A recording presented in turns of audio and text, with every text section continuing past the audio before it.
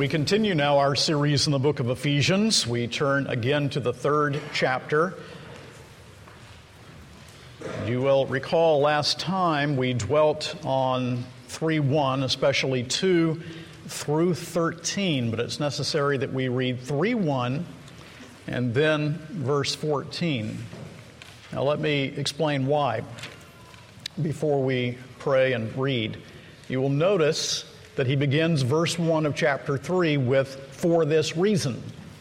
You will notice that in verse 14 he says, "For this reason." And what the Apostle Paul has done is that after verse 1, he determined, well, before I can actually pray this prayer that I want to pray, I have to unpack this idea of the mystery that has been revealed of Gentile inclusion in the kingdom of God. And so he was going to pray in verse 1. His fertile mind went on to expound the mystery that we saw last time. And then he actually begins again, for this reason, to pray in verse 14. Is that clear to you? All right, let's pray. Our Father, from this text this morning, teach us to pray. In Jesus' name, amen. Ephesians chapter 3, verse 1. This is the Word of God. "For this reason, I, Paul, a prisoner for Christ Jesus, on behalf of you Gentiles." And now in verse 14, to the end of the chapter, again he says, "For this reason, I bow my knees before the Father, from whom every family in heaven and on earth is named, that according to the riches of his glory, he may grant you to be strengthened with power through his Spirit in your inner being, so that Christ may dwell in your hearts through faith, that you, being rooted and grounded in love, may have strength to comprehend with all the saints what is the breadth and length and height and depth, and to know the love of Christ that surpasses knowledge, and that you may be filled with all the fullness of God. Now to him who is able to do far more abundantly than all we ask or think, according to the power at work within us, to him be glory in the church and in Christ Jesus throughout all generations, forever and ever. Amen. An old divine once said, "Cold prayers ask for a denial." And I don't think that the converted Paul ever prayed a cold prayer.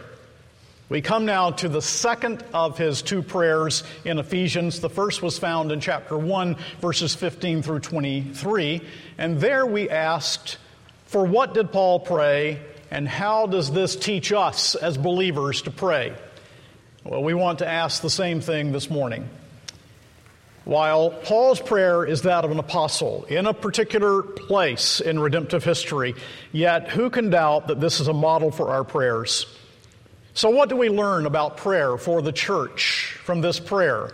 How should this spur us on as believers in Jesus to be more fervent in our prayers? Well, I want to see several things with you in this passage, and the first is this.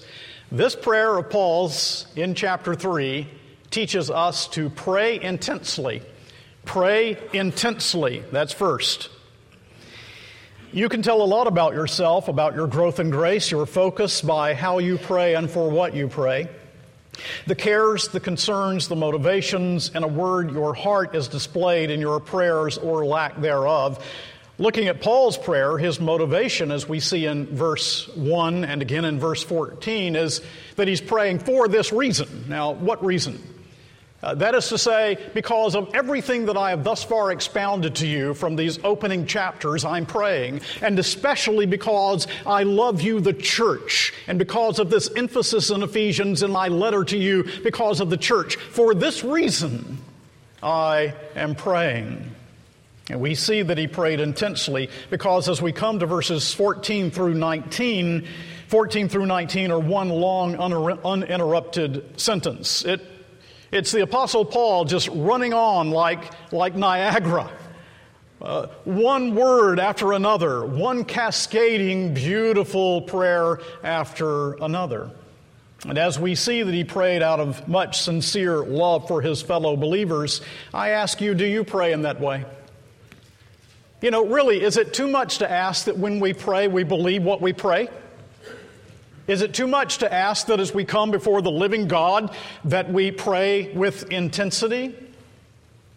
Let me remind you of that quotation from Samuel Medley that I brought when we looked at Paul's first prayer. Satan dreads nothing but prayer. His concern is to keep the saints from praying. He fears nothing from prayerless studies, prayerless work, prayerless religion.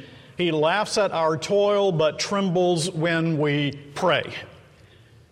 Do you believe that? And believing that will cause us to pray with intensity, don't you think? With hearts that really mean it. You know, how often in the Old Testament does the Lord say to his people, they followed him in form, but their hearts were far from him? Well, what we see here is a heart that is not far from him, but a heart that is intense and passionate in prayer. And that's the first thing we learn from Paul's prayer here, that we also should pray with that kind of intensity. But secondly, we learn that when we pray, we should pray reverently. Reverently. Now, I recognize that that's not a word we hear much nowadays. Reverence is almost a thing of the past. But give thought into whose presence you're coming when you pray. Notice that he says here in verse 14, "For this reason I bow my knees before the Father." He comes with reverence to the Father. Now, many postures are appropriate when we pray. I think it's a good thing that many of you get up early in the morning and you have a nice special place in which you like to read your Bible and pray. Maybe it's a nice comfortable chair. Maybe it's something hard because you don't want to go sleep again. But you're there, you have your Bible before you, and you'll stop and occasionally bow your head and you'll pray. I think that's great. But do you not see that there are times also in which there are matters that are just so intense you need to slip out of that chair and get on your knees? Posture is not an unimportant thing in prayer. When I was a boy, about 13 years old, I was sitting waiting for the service to begin one Sunday, and Mrs. McWaters came by. Now, Mrs. McWaters was a lady, let me tell you. She was probably 80 years old, beautiful white hair, lovely skin and complexion. She carried herself with dignity, and she saw me slouching. She came and she straightened me up with some ferocity, I might add, and made comments something to the effect, "You are about to come into God's presence in worship." And that has stuck with me ever since. So if you see me slouch, you can remind me of Mrs. McWaters. Teaching children to bow their heads, to fold their little hands. You know, posture is extremely important. How wonderful for our little children to see Dad and Mom, at least occasionally, on your knees in prayer. Now, that was not the usual posture for the Jew. The Jew usually stood to pray, but it was typical for Gentiles to kneel. And here is Paul, the Jew, who now identifies himself with these Gentile believers because there is one people of God, and he says, "I kneel." Remember in Isaiah 45, the passage we read that's picked up by Paul in Philippians chapter 2, that tells us that the day is coming when every knee will bow and every tongue will confess that Jesus Christ is Lord to the glory of God the Father. The Apostle Paul says, let's kneel before the Father. Let's kneel before the Lord. Let's kneel in our prayers, because that day is coming in which we will worship the Lamb. And so he bows not with an unwilling heart, but a willing heart, knowing the day is coming in which there will be many who will willingly bow the knee, but there will also be those who do not. So do you kneel? That is to say, at least within your heart, is that your posture? One of utter humiliation before God, remembering who God is. A good exercise for you this afternoon would be to turn to the 40th chapter of Isaiah and remember the character of God. Do you not know? Do you not hear? Has it not been told you from the beginning? Have you not understood from the foundations of the earth? It is he who sits above the circle of the earth, and its inhabitants are like grasshoppers, who stretches out the heavens like a curtain and spreads them like a tent to dwell in, who brings princes to nothing and makes the rulers of the earth as emptiness. Scarcely are they planted, scarcely sown, scarcely has their stem taken root in the earth, when he blows on them and they wither, and the tempest carries them off like stubble. To whom then will you compare me, that I should be like him, says the Holy One? Lift up your eyes on high and see who created these things. He who brings out their host by number, calling them all by name, by the greatness of his might, and because he is strong in power, not one is missing. This is the God for whom we are called to kneel in prayer. And so we bend the knee because we abase ourselves. We come in utter humiliation as sons and daughters of God in worship. The state of Paul's heart is displayed in his position. He comes boldly, but with a boldness associated with reverence and awe. Well, you say, there's so much that demands my attention. I find it very difficult to take time to kneel and pray. The King of the universe demands your attention. The needs of your fellow believers in Christ demand your attention. Prayer is not meant for monks. It's meant for real people living real lives, busy lives, hard lives, and God wants you to kneel and pray. He wants you to do that in your address, right where you live. So we pray intensely, but we also pray reverently, remembering the God before whom we come. By the way, we model that. We attempt to model that in our services of worship, and our children can learn to pray from dad and mom, but also by hearing pastors and elders lead in prayer. Third thing we learn from this about prayer is that we should pray confidently and boldly. Confidently and boldly. Now, everything that he prays from verse 14 on in this prayer is a bold prayer, and we'll be looking at it. But I simply want you to know that even though he bows the knee to the Father. That's what he says, to the Father. Now, that's bold, isn't it? This is the King of the universe, the creator of all things, the one who sustains all things, and yet he bows before him as his Father, loving, kind, tender, gracious, gentle Father, and therefore his prayer is a bold prayer. The whole family of God derives their name from him, I think is what Paul is actually saying here. It's a reference to the church, to the Father's family. The whole family of God bows the knee together. Paul is referring to our adoption and the adoption of Gentiles into God's family. But I ask you, do you not find your greatest incentive to pray right here?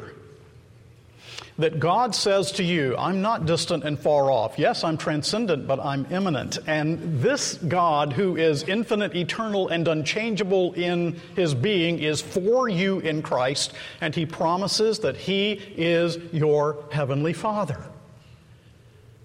That he is kind and gracious and compassionate to you. Is that not your greatest incentive? Remember that Jesus, the unique Son of God, called him Abba. And now, because we are in union with Christ, the Spirit of God indwells us, crying out, Abba, Father.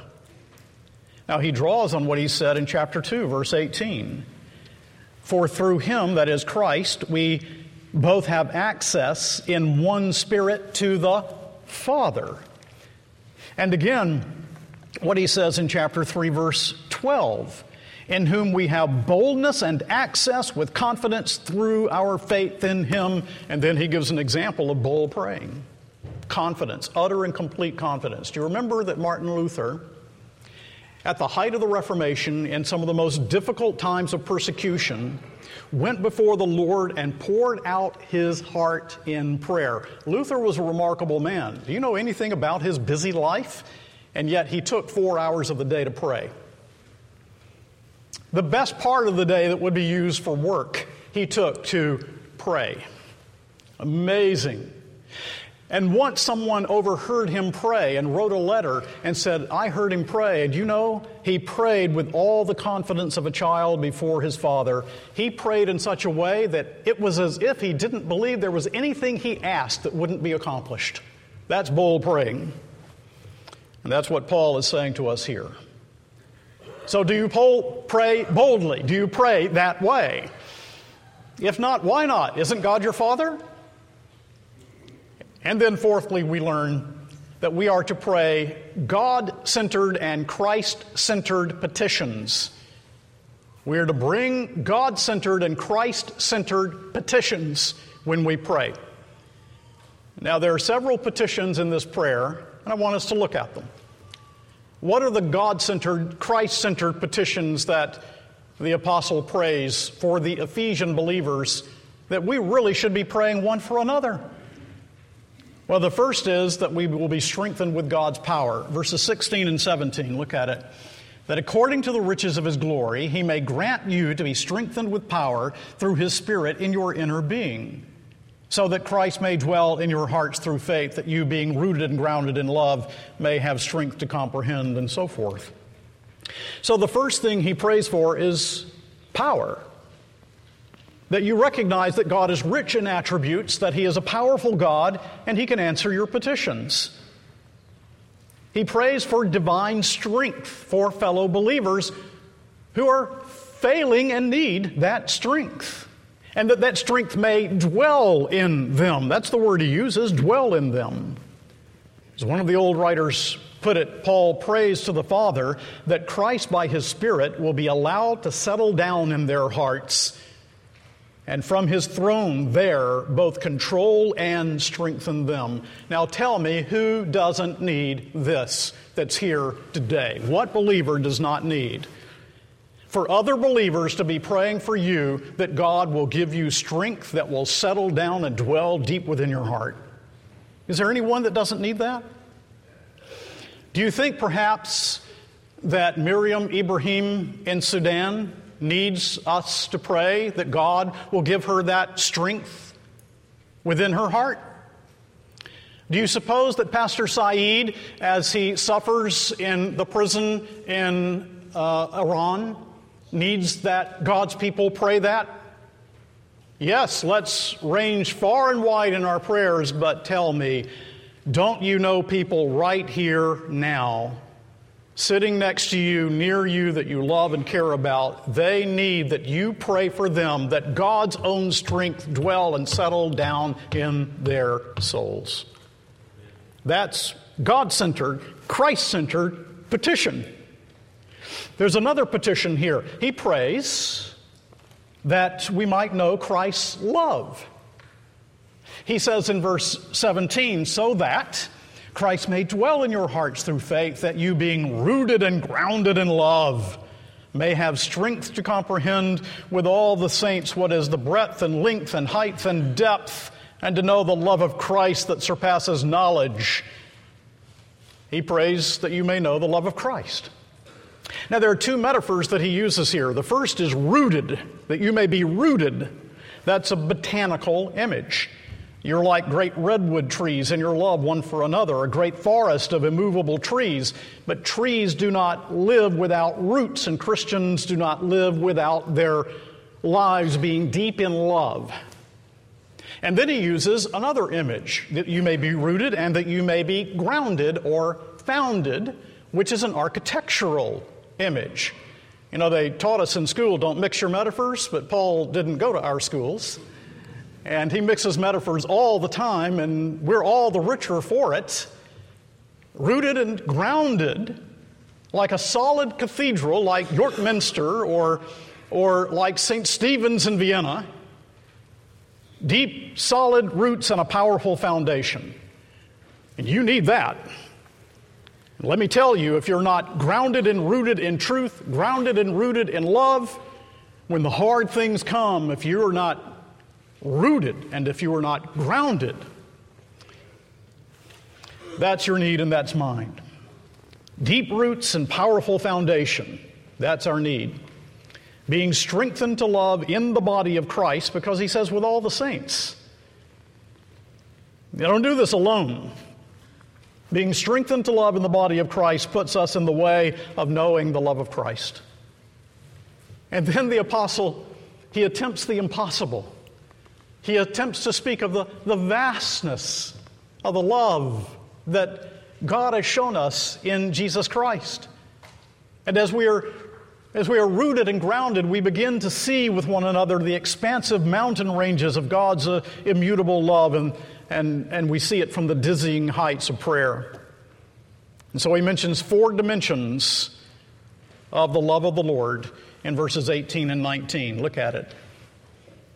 May have strength to comprehend with all the saints what is the breadth and length and height and depth, and to know the love of Christ that surpasses knowledge, that you may be filled with all the fullness of God. 4 dimensions.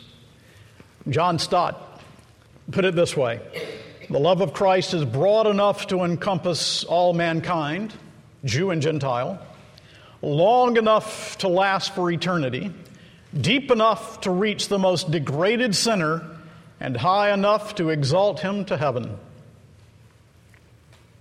Do you see a parallel to what Paul says in the 8th chapter of the book of Romans? You remember how he ends that chapter, and he says in verse 37 and following of Romans 8, "No, in all these things we are more than conquerors through him who loved us. For I am sure that neither death, nor life, nor angels, nor rulers, nor things present, nor things to come, nor powers, nor height, nor depth, nor anything else in all creation will be able to separate us from the love of God in Christ Jesus our Lord." Someone has remarked, whether you go forward or backward, up to the heights or down to the depths, nothing will separate us from the love of Christ.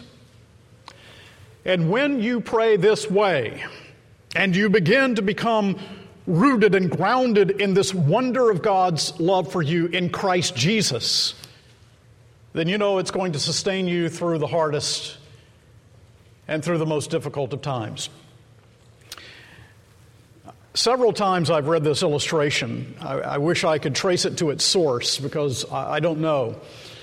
But after the period, of course, of the Spanish Inquisition, Napoleon invaded Spain, and in one of the prisons, his soldiers came upon a skeleton of a prisoner. The clothes had wasted away. There was no flesh any longer on the bone, but there was a chain, a manacle around the ankle bone. Obviously, the man had not been given food nor water. He had been a Christian, and he had been persecuted for the faith, and he had died there with that manacle chained around his ankle. But on the wall, the prisoner had something to cut into the rock, and he made the shape of a cross. And at the top was the Spanish word for height, and below it the word for depth. On one arm of the cross was the word for length, and on the other was the word for breadth. So you see, this man, starving, nothing to eat, nothing to drink, dying, upon what did he think? What sustained him all the way to heaven? Well, it was his comprehension of the breadth and length and height and depth of the love of Jesus Christ. Do you see that? Don't you see our need to pray for one another that we comprehend that? Because we're going to go through hard things too. Most of us won't be chained and die without food. But it's hard enough. He has another petition. He prays that we would be filled with all fullness.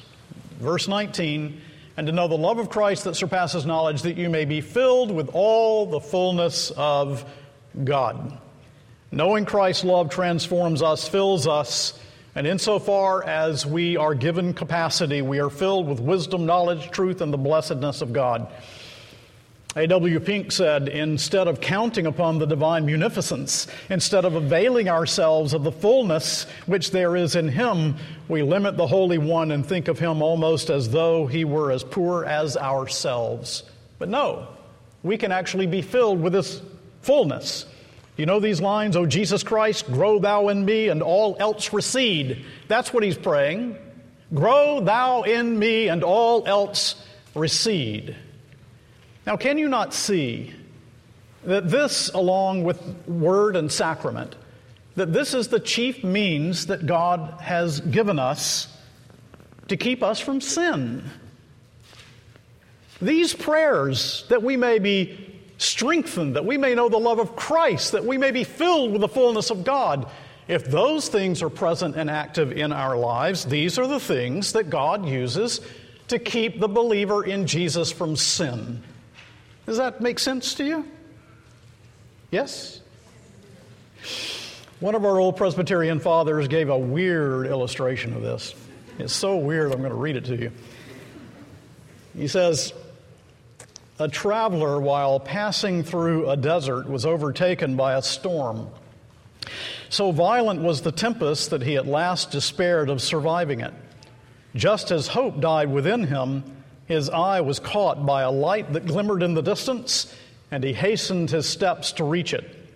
Arriving at the place where it shone, he sees an open house, entering which he finds himself in an apartment with a fire and a hearth and a seat placed by it. He sat down, and making himself as comfortable as possible, he felt happy at his escape from the storm that was still raging outside. On entering, he had seen nothing but what has already been noticed. But about midnight, happening to look around, he saw a dead body lying in the corner of the room. The corpse having begun to rise, as he looked at it, the poor man became dreadfully frightened, and as the dead was rising higher and higher, he rushed to the door to escape from the house. But the storm was still so violent that he dared not go out, and no choice was left to him but to return to his place by the fire. For a time the corpse was at rest, but he could not keep his eyes off the corner where it lay. And as he looked, it began to rise, and now higher than before. Again he sprung from his seat, but instead of rushing to the door, he this time fell on his knees. As he knelt, the dead body lay back again, and he ventured once more to take his seat by the hearth. He had not long been there when up again rises the corpse, and now still higher than formerly. So on his knees again he fell, observing that only while he was kneeling the dead body lay still. He rose not again from his knees till the day had broken and the shadows fled away. Now that's a parable. Do I really have to explain it? This great weird parable. You see what it means? Okay, I'll make a comment. There it is. Sin. Dead. Dead in Christ. Dead. But you know how it rises up in the Christian heart, don't you? You keep your eyes on it, it's just going to rise all the more. It's when we're on our knees. Our focus is not there, but on the Lord, that the corpse falls back down. These are the petitions you pray for one another, that we are kept from sin. Did you notice in verse 16 that he says that we are to pray that these things are according to the riches of his glory? One old minister tells the story of a man who came to the king asking for something, and the king gave him out of the abundance of his treasure. "Your Majesty, that is too much." The king answered, "It may seem too much for you to take, but it is not too much for me to give." So it's not simply out of the riches of his glory, but according to the riches of his glory. You see the distinction? That he answers our prayers. Well, we're not done. There's a fifth thing. When we pray, we are to pray doxologically. Now, you know what a doxology is, children. We sing praise God, from whom doxology is praise. We are to pray in praise. And that's what he's doing in verse 20. It's as if he's given his petitions. He doesn't have anything left to do but just fall on his knees again and worship. And so he worships, and he says in verse 20, "Now to him who is able to do far more abundantly than all we ask or think, according to the power at work within us, to him be glory in the church and in Christ Jesus throughout all generations, forever and ever. Amen." And Paul loves superlatives. He likes to take the word huper, the preposition huper, from which we derive hyper, and make a word out of it. And he does it here when he says far more than. He's referring to the abundance that is in God and available to us as believers. And he says God is able to do what we ask or think. He is able to do more than we ask or think. And as a matter of fact, he is able to do immeasurably more than we ask or think. His power, which is at work in us, knows no bounds because it's the same power that raised Jesus from the dead. And so I ask you this morning, what can't you ask of your Father? What can't you ask of God? Is it not true that we usually limit our prayers to what we think is possible? Isn't it? What does Paul pray, and why does he pray? He prays because he's concerned with God's glory. That's what he says. To him be the glory in the church and in Christ Jesus throughout all generations, forever and ever. He prays that the weight of his attributes, the worth of his character, the brilliance of his countenance might be made known through Christ the head in the midst of his church. Now that's the greatest motive for prayer. So he tells us where to pray intensely, reverently, confidently, and boldly, and with God-centered and Christ-centered petitions, and we are to pray doxologically. And surely these points should heighten our view of prayer, the place of prayer in our lives, the importance of prayer, the wonder of prayer. But there's one more thing that is, in my view at least, even more intensely thrilling about prayer. One more. And it's this. This is the sixth and final thing. As you pray, you are to pray exploring the Trinity.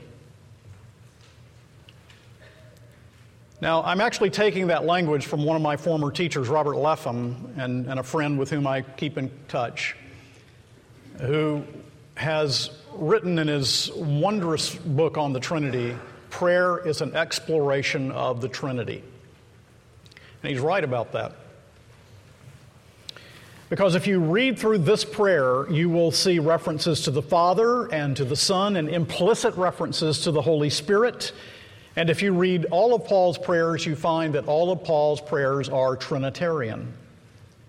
Prayer is an exploration of the Trinity. Christianity is Trinitarian. There are three persons in the Godhead, the Father, the Son, and the Holy Spirit, and these three are one God, the same in substance, equal in power, and in glory.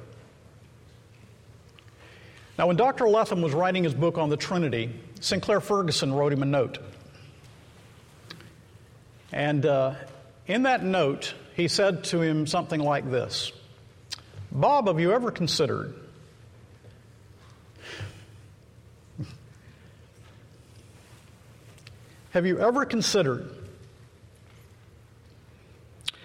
that in the upper room, when Jesus teaches his disciples just before he goes to the cross to sacrifice himself for our sins, and he knows his disciples are going to go through their greatest grief, that when he teaches his disciples in the upper room, he doesn't teach them stress management. He teaches them about the doctrine of the Trinity."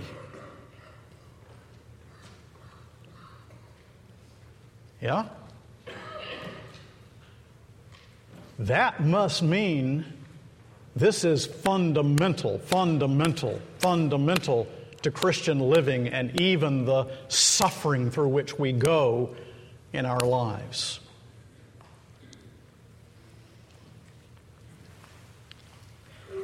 Calvin, in his first book of the Institutes, rightly says that unless we think of the unity of God as Trinitarian, we have no real knowledge of God, only the name of God fluttering in our heads. Because the Trinity, you see, forms us as Christians. And here, in the view of your pastor, we are led to the dizzying heights of prayer. And we should be led to see prayer in a new light. In prayer, you fellowship with, you come to know, and you commune with the Father and the Son and the Holy Spirit. Will not this get you and me on our knees? We fellowship with the Father in His love. We fellowship with the Son in His grace. We fellowship with the Holy Spirit in His consolation. That is why one of the church fathers spoke of the Trinity as my Trinity. He's my God, and He's triune. He's my Trinity. God is my God in the fullness of all He is, and in prayer I know Him personally, deeply, and experientially. Think of it this way. When you go on your knees next, prayer is an exploration of the Trinity. Now, is that not profound?